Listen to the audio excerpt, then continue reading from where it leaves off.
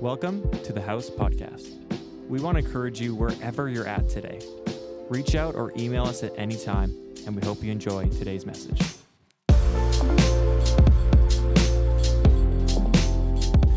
Hey, well, good morning. My name's Oliver. I'm one of the pastors here, and I am so excited about Alpha this fall. Alpha is one of the things I get to host on Wednesday nights, and maybe you're watching that video and you feel like that kind of describes you, that person who's kind of maybe looking for some answers, kind of exploring the Christian faith, dipping your toes in a little bit. We want to invite you to join us on Wednesday nights. It begins this Wednesday. From 6 till 8, we start every Wednesday night with a free homemade meal. They are delicious. I have the meal plan somewhere, but I don't know what it might be, like chicken noodle soup this weekend or something. But join us regardless. It's going to be amazing. And maybe there's someone in your life who has been kind of pestering you about what you do on the weekend, and you're like awkwardly say, I kind of go to church on Sundays. They're like, sorry, what was that? You're like, I went to church on Sunday. They're like, oh, what church? And you're like, I don't really want to talk about it. They're like, tell me more. And that person who's asking questions or who wants to know a little bit more, maybe you would want to invite them. We've got these great Alpha invite cards at the back there that you can grab on your way out, and just simply invite someone to join us on Wednesday nights. Maybe it means you come with them and you bring them with you at a table, and we get to kind of explore faith together with them. But that's happening this week. Hope that you would join us for that, either inviting someone or joining us in person on Wednesday nights. Alpha means it's fall around here. We do Alpha every fall, and it just feels like the air is crisp. The pumpkin spice lattes are flowing. I actually tried one this week. I haven't had a pumpkin spice latte in like a long time. Surprisingly delicious. I get why every 18-year-old girl loves them. They're amazing. They're incredible. But fall means Alpha means fall, and with this fall kickoff, we're back to 2 services. Thanks for being here at 11 a.m. this morning. I want to continue in our series we began last week called The Great Invitation: What It Means to Follow Jesus. Because right at the center of our faith is this invitation, not a obligation, not a command, but an invitation to come follow me. And regardless of where you find yourself this morning, whether you're disillusioned with Christianity or the church, you're kind of dipping your toes back in, or maybe you're firmly there, you identify in that space, we want to narrow in on this invitation and the implications of what it means for us as we follow Jesus today in 2022. So I want to look at a classic text from Mark chapter 2 this morning. It says this: Once again, Jesus went out beside the lake. A large crowd came to him, and he began to teach them. As he walked along, he saw Levi, son of Alphaeus, sitting at the tax collector's booth. Follow me, Jesus told him. And Levi got up and followed him. While Jesus was having dinner at Levi's house, many tax collectors and sinners were eating with him and his disciples, for there were many who followed him. When the teachers of the law, who were Pharisees, saw him eating with the sinners and tax collectors, they asked his disciples, "Why does he eat with tax collectors and sinners?" On hearing this, Jesus said to them, "It is not the healthy who need a doctor, but the sick. I have not come to call the righteous, but sinners." This past summer, I entered one of those Instagram giveaways, the ones that we all hate, because you like, you share, you tag as many friends as you can, and we all hate it about social media because you get tagged a million times for giveaways you're never going to win and you're never going to care about. I did that. I did the whole thing. I liked, I shared.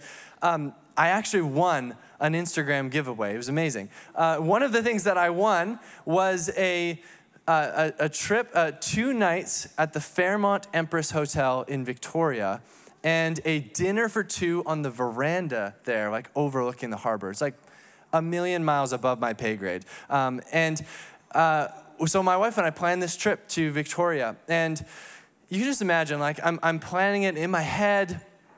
It's epic, right? Like we're going to the Fairmont Empress. It's like the oldest, one of the oldest hotels ever. It's beautiful, it's majestic. And in my head, I'm thinking the dinner on the veranda, we're gonna be overlooking the water. It's gonna be beautiful. It's gonna be quiet. There's gonna be like a waiter who's just refilling my beverage every time I want. Like, it's gonna be epic. We're gonna stare into each other's eyes and just have this magical romantic moment. What I did not take into account was our 9-month-old son, who had just learned to scoot around on his butt and was overtired from the trip and hungry. And so we get to this dinner on the veranda, and there was very little staring at each other's eyes deep in reflection. It was mostly like handing him little puffs and like cleaning up his toys off the ground. And I thought, our room, Harbor View, they told us, Harbor View room. You're like, that's gonna be amazing. At the Empress Harbor View, amazing. We get into the room, and there's a window that's like this big. I'm like peering out, like, is that the harbor? I think I see the harbor. I'm expecting like spacious, open room, like, ceiling to floor glass. Like, that was what was in my head. It's a very small room, like smaller than your average room, I would say. And which means that Elliot, our son, is sleeping like 2 feet away from our bed. And so instead of having, my dream was like, we're gonna watch the sunset, lounge, we go to this spacious room, it's gonna be beautiful. We spent most of the night like on the floor in the dark on our phones, trying not to wake up Elliot, who was like 3 feet away from us. And so our expectations did not meet, our reality did not meet our expectations. There's this massive gap between what we thought the trip was gonna look like and what it was. And we still had an amazing trip. It was beautiful. We got treated. It was amazing. But there's this gap between the reality of our experience and our expectations. And I wonder if you ever feel that way about the Christian life, about following Jesus. Do you ever feel like you were promised something, or even kind of like sold something somewhere along the way? Someone told you if you believe in Jesus or accept him, like your life will be complete, you'll be happy, you'll be content, life will be good, it'll be epic, he'll bless you, your dreams or your passions. Maybe you grew up kind of going to church and doing the Christian thing, youth group on Tuesday, and trying to live a good Christian life, and yet found or find yourself deeply disappointed. Like there's this enormous gap between the life Jesus promises, what he talks about in John chapter 10 is life abundant or life to the full, and the life that you actually experience, your lived reality. I think truth is we all experience that gap to some extent. That gap between life abundant and our day-to-day life, how we actually live. But I want to suggest that much of that gap comes from a partial or misunderstanding of what it means to follow Jesus. And so I want to take a few minutes this morning to just kind of explore a little bit more of the first century context for what it meant to follow Jesus, and then talk a little bit about what it might mean for us today. I've always found this story in the Gospels a bit odd. Here's how it reads. As he walked along, Jesus, he saw Levi, son of Alphaeus, sitting at the tax collector's booth. Follow me, Jesus told him, and Levi got up and followed him. End of sentence. You're like, I feel like we're missing a few details in there, right? Like, who does that? You're working your day job, a guy comes along and says, follow me, and you're like, done, deal, I'm in. It's a little weird. It doesn't really make sense unless we have a little bit of context. Jesus, in that day, in the first century, was known as a rabbi, which is the Hebrew word for teacher. In fact, of the 94 times Jesus is referenced or called something, almost 60 of those times he's called rabbi, teacher. And a rabbi in that day would have a group of people called disciples who followed them. The word for disciple in Hebrew is talmidim, which means student or follower, or what many people believe is the best definition is this word apprentice. Because sometimes when we think of student, we think of like classroom, like I'm learning content, or follower, you maybe just think like Instagram or social media. Apprentice is a different kind of word because an apprentice isn't just there to learn new information or content. An apprentice is there to kind of learn a job. If you think about like an electrical apprentice, they're not just there to like learn information about electricity. They're there to learn how to do a job. By the end of their apprenticeship, hopefully, they are a qualified and skilled electrician.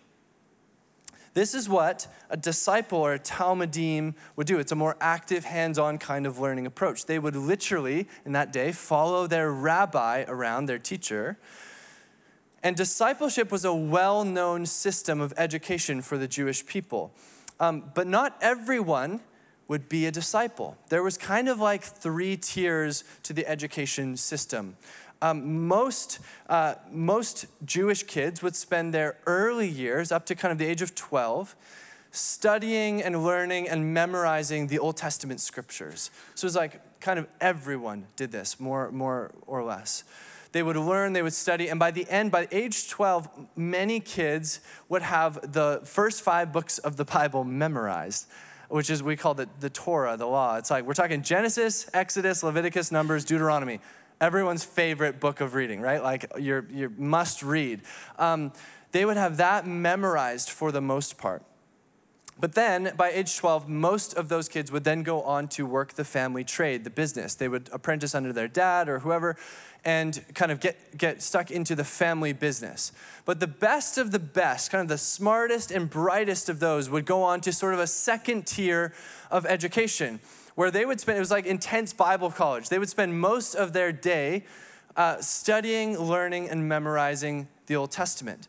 And they would do this for years. And by the end of that, most of those people would have almost the entire Old Testament memorized. It was an oral culture, so memorization was more of a kind of typical form of learning. And so at that point, most people would be done. Most people would move on. They would go back into a trade or a business of some kind. But the absolute best and brightest, think like Harvard grad school, top of your class kind of style, the elite. They would go on to hopefully become a disciple, a talmidim. And essentially, they would get grilled by rabbis who would come and question them on their understanding of Scripture and their interpretation of Scripture. And did they know this rabbi's interpretation? And did they know how it differed from this other rabbi's interpretation? They would get grilled on their understanding of Scripture. And the whole goal was that by the end of that rigorous process, a rabbi would turn to you and say, "Come, follow me." Or in other words, come be my disciple. Follow me around and learn from me as a rabbi. And if by chance you got chosen, which was a small chance, you would make it your life's goal to follow your rabbi, literally follow them around, but also to try and become like your rabbi, to kind of mirror them and copy them and become like them so that one day you would in turn say to other people, "Come and follow me." This was the context for discipleship in the first century. Jesus didn't invent it. There were rabbis before him. There were rabbis after him. There were some that were more famous, that had more disciples than others. But this was the form of Jewish education that Jesus kind of steps into. And this is why Levi in the story pretty much immediately drops what he's doing to follow Jesus, because he recognized Jesus was a rabbi. In fact, almost every time Jesus invites someone to follow him throughout the Gospels, the text tells us immediately they dropped their nets, or immediately they followed him. There's this kind of commitment they make almost immediately as they recognize what it is they're being invited into. You have to understand, for most of Jesus' disciples, actually for all of them, they would have already missed the boat on discipleship, on becoming a disciple, a talmidim, an apprentice of a rabbi.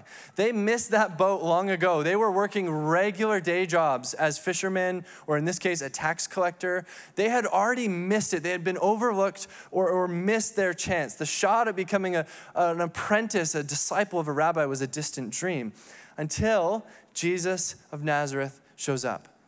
And he does things differently. He doesn't assemble the best and brightest per se. He takes a different approach. The text says he's kind of walking along the beach and he sees Levi working his day job and says, "Come, follow me," or "Come, be my disciple." He goes out into the margins, to the overlooked, to the broken, and he says, "Come, be my disciple." Jesus is generous with his invite to follow him. He's generous with his invite. In fact, another text in Scripture, Jesus says, "If anyone wants to be my disciple," if anyone, like it's an open invitation. You and I are invited to follow Jesus, to become his disciple. And this invitation to become his disciple isn't just given to the overlooked and the broken and kind of the marginalized. It's also given as the solution to our brokenness and our overlooked, lonely kind of state. It's given as the solution to our human condition. Here's how the text reads. When the teachers of the law, who were Pharisees, saw him eating with the sinners and tax collectors, they asked his disciples, "Why does he eat with tax collectors and sinners?" On hearing this, Jesus said to them, "It is not the healthy who need a doctor, but the sick. I have not come to call the righteous, but sinners." See, the Pharisees can't really comprehend why Jesus would have this group of kind of marginalized, overlooked, even broken people, despised, rejected people around him. What they don't realize is that Jesus has them around him, following him, because that is the solution to their brokenness. The solution to our brokenness is simple. Come, follow me. The healing remedy for our hearts is not simply to believe in Jesus, but to follow him, to become his disciple, to take up not just his teachings, but also his way of life, to mirror our life after his. My guess is that one of the reasons we experience such a gap between kind of life abundant, life to the full, and like your everyday life as you wake up tomorrow morning going to work, is that we miss the fact that Jesus' invitation to follow him is also an invitation to a whole new way of life. It's an invitation to a different kind of way to live. He's not a self-help guru who just gives us a few quick tricks and tips to kind of make life more comfortable or manageable. He invites us to reorder our life around him. He offers us a whole new way to live. And this is why, if you kind of read through the scriptures in the book of Acts, the disciples, the church was called the Way. Have you ever noticed that? It's like this kind of weird, it reads weird in the book of Acts. They're often referred to as the Way because they lived a different way of life. They followed a different rabbi. They ordered their life in a way that was so unique and compelling. People knew them just as the Way.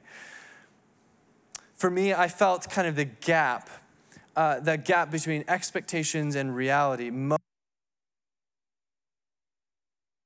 Going to church, going to youth group, going to Christian school for a little bit, believing the Bible stories, believing in Jesus, even kind of doing my best to live a Christian life. But it never really fulfilled or satisfied me. There's just kind of an ache, a hunger for something new or different. I felt that gap. It felt like a chasm.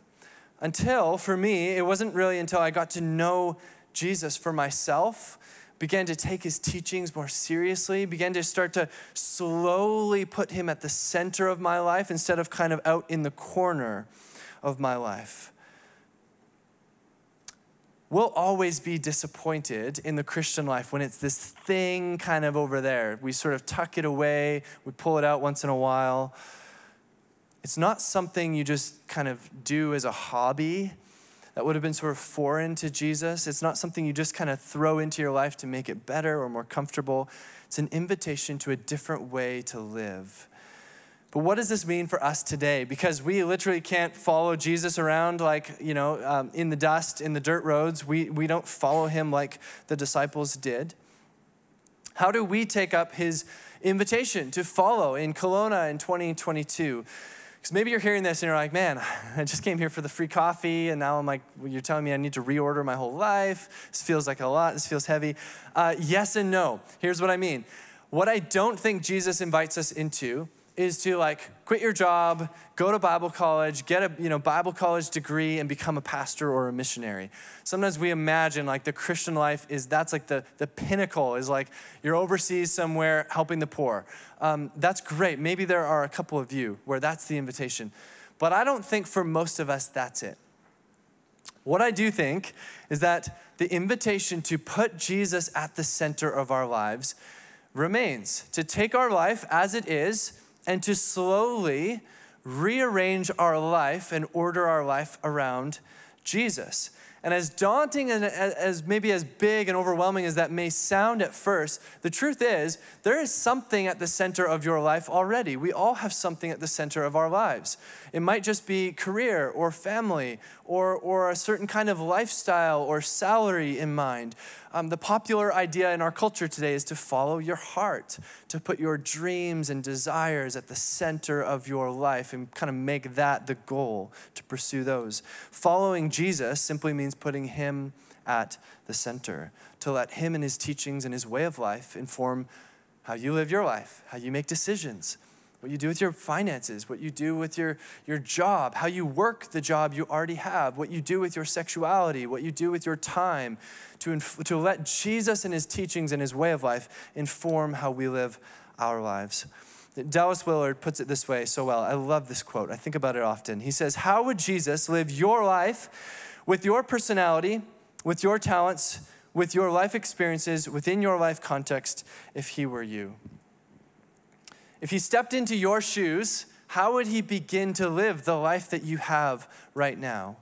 Within your age demographic, your neighborhood, your vocation, how would he begin to live that life? This is the great invitation, to mirror our life after his, and in doing so, find rest for your souls, find healing for your heart. And all of that, we'll close here in just a second, all of that is a process. It doesn't happen in a moment or overnight. Though you may make a decision to believe in Jesus in a moment or to follow Jesus in a moment, all of that takes time. We learn to follow Jesus. It takes time. It takes a lifetime, in fact.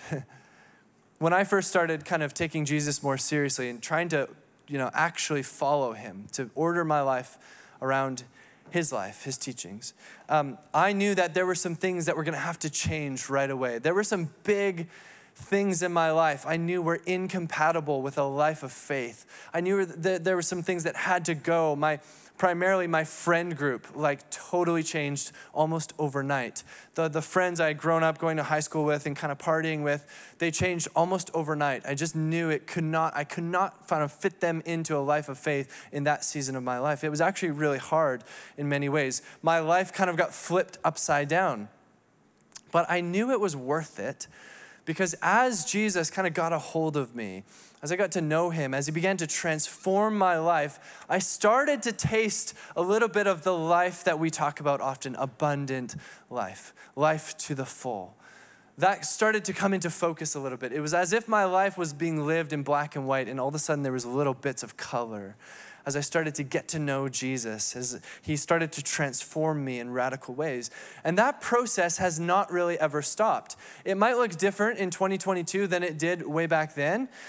There's maybe not as drastic of changes that I'm making to my life each and every month or day, but there are always things that I know Jesus wants to transform in my life. There are always areas of my life I know he's working in, that he's kind of drawing out, that he wants to do his work in, that he wants to change and transform as I let him do his work in me. Might be my ability to be critical and judgmental of others in an instant. It might be my pace of life. It might be my prayer life. It might just be the fact that I'm always angry when I drive. I have a problem with that. Jesus' words, don't be angry, are right in my brain as I, swerve around a semi or whatever it is. Every year I feel Jesus invite me into something new, because the process of following Jesus is a process. It takes time as we let him slowly reorder our lives around him. And so as the band comes this morning and we close, whether you're dipping your toes in or exploring who Jesus is for the first time, maybe you're kind of rediscovering faith after leaving it behind for a long time and you're not really sure where you land, or maybe you're like a seasoned Christian. You're here, you identify with it, you're like, I'm in, I'm all in, I've made that commitment already. Our hope for you is that over time, over weeks and months and hopefully years, gathering in our community, following Jesus together, slowly over time, your life slowly starts to reflect Jesus more and more. That as people look at your life, they get a glimpse of Jesus. They get a glimpse of what Jesus would do with your life if he were in your shoes. But it's a process. It doesn't happen in a moment or one act. It happens slowly over time as we make small steps to order our life around Jesus and his teachings, his way of life. And this is a safe place to do that, to explore that. We're not here to manipulate or guilt or kind of twist your arm into doing anything. Whether you have tons of questions about Jesus or you're firmly here committed, there's a place for you to grow and to explore what it looks like for you to follow Jesus. It's why we do Alpha every fall. It's why we do a series called Rhythms every January. It's why we do community groups to learn, to know Jesus better, to learn how to follow him in this season and stage of life. It doesn't matter what you've done, where you've been, who you are, the invitation is the same. Come, follow me.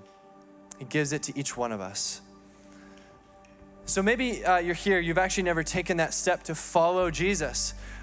Maybe you feel like Jesus is kind of actually, that's the thing for you, to commit, to say yes to his invitation, maybe for the first time. We're not gonna have you put your hand up or do something weird. I would just simply wanna pray with you after the service, and kind of, sometimes we need a moment to mark a decision. Following Jesus takes a lifetime, but sometimes we need a moment to mark our commitment, a decision to say yes. And I'd love to do that with you after the service. If you would come forward, I'd love to pray with you as we mark that moment and decision with you. But regardless of what stage of faith you're at, maybe you're here, you're committed, I wonder if there's just one small step you could make to order your life around Jesus in this stage and season of life. Is there an area of your life you feel Jesus is just kind of highlighting, bringing to mind, kind of bringing to the forefront of your life that you know needs a little bit of transformation, that you know needs to be realigned or reordered around him? One of the questions I often ask myself is there anything I need to add to my life? Or another question is there anything I need to subtract? Sometimes our life is too full, and Jesus is actually inviting us to say no, to let go of things. Is there one small step you could take to order your life around Jesus in this season, in fall 2022? Let's pray as we just kind of reflect and close with that thought in mind. Jesus, we first want to thank you, God, for being generous with your invite to us. We recognize, God, we are broken in different ways. We need healing. We need saving. We cannot do it on our own. And so, God, we thank you that you are generous with your invite to come and follow you, to be your disciple, to learn from you what it means to live the good life, an abundant, full life. And God, I pray for each one of us this morning that you would help us know what it is that you're inviting us into in this year, in this month, in this season and stage of life. What is it that you want to take and transform slowly over time as we let you in, as we let you do your work? Would you just bring that to mind, both now and as we go from here, this week, this month? Would you highlight in our minds what it is you're doing, what it is you want to take and transform as we open ourselves up to your work? So God, I pray for some life change. I pray that you would encounter us like Levi along the way. You would encounter us and that we would hear your voice. We would know your invitation is for us, regardless of what life has looked like in the last couple of years. And you would help us say yes to your invitation to order our life around you as your disciple. In Jesus' name we pray. Amen. Would you stand with me? We're going to worship together as we respond, and then we'll close in just a minute.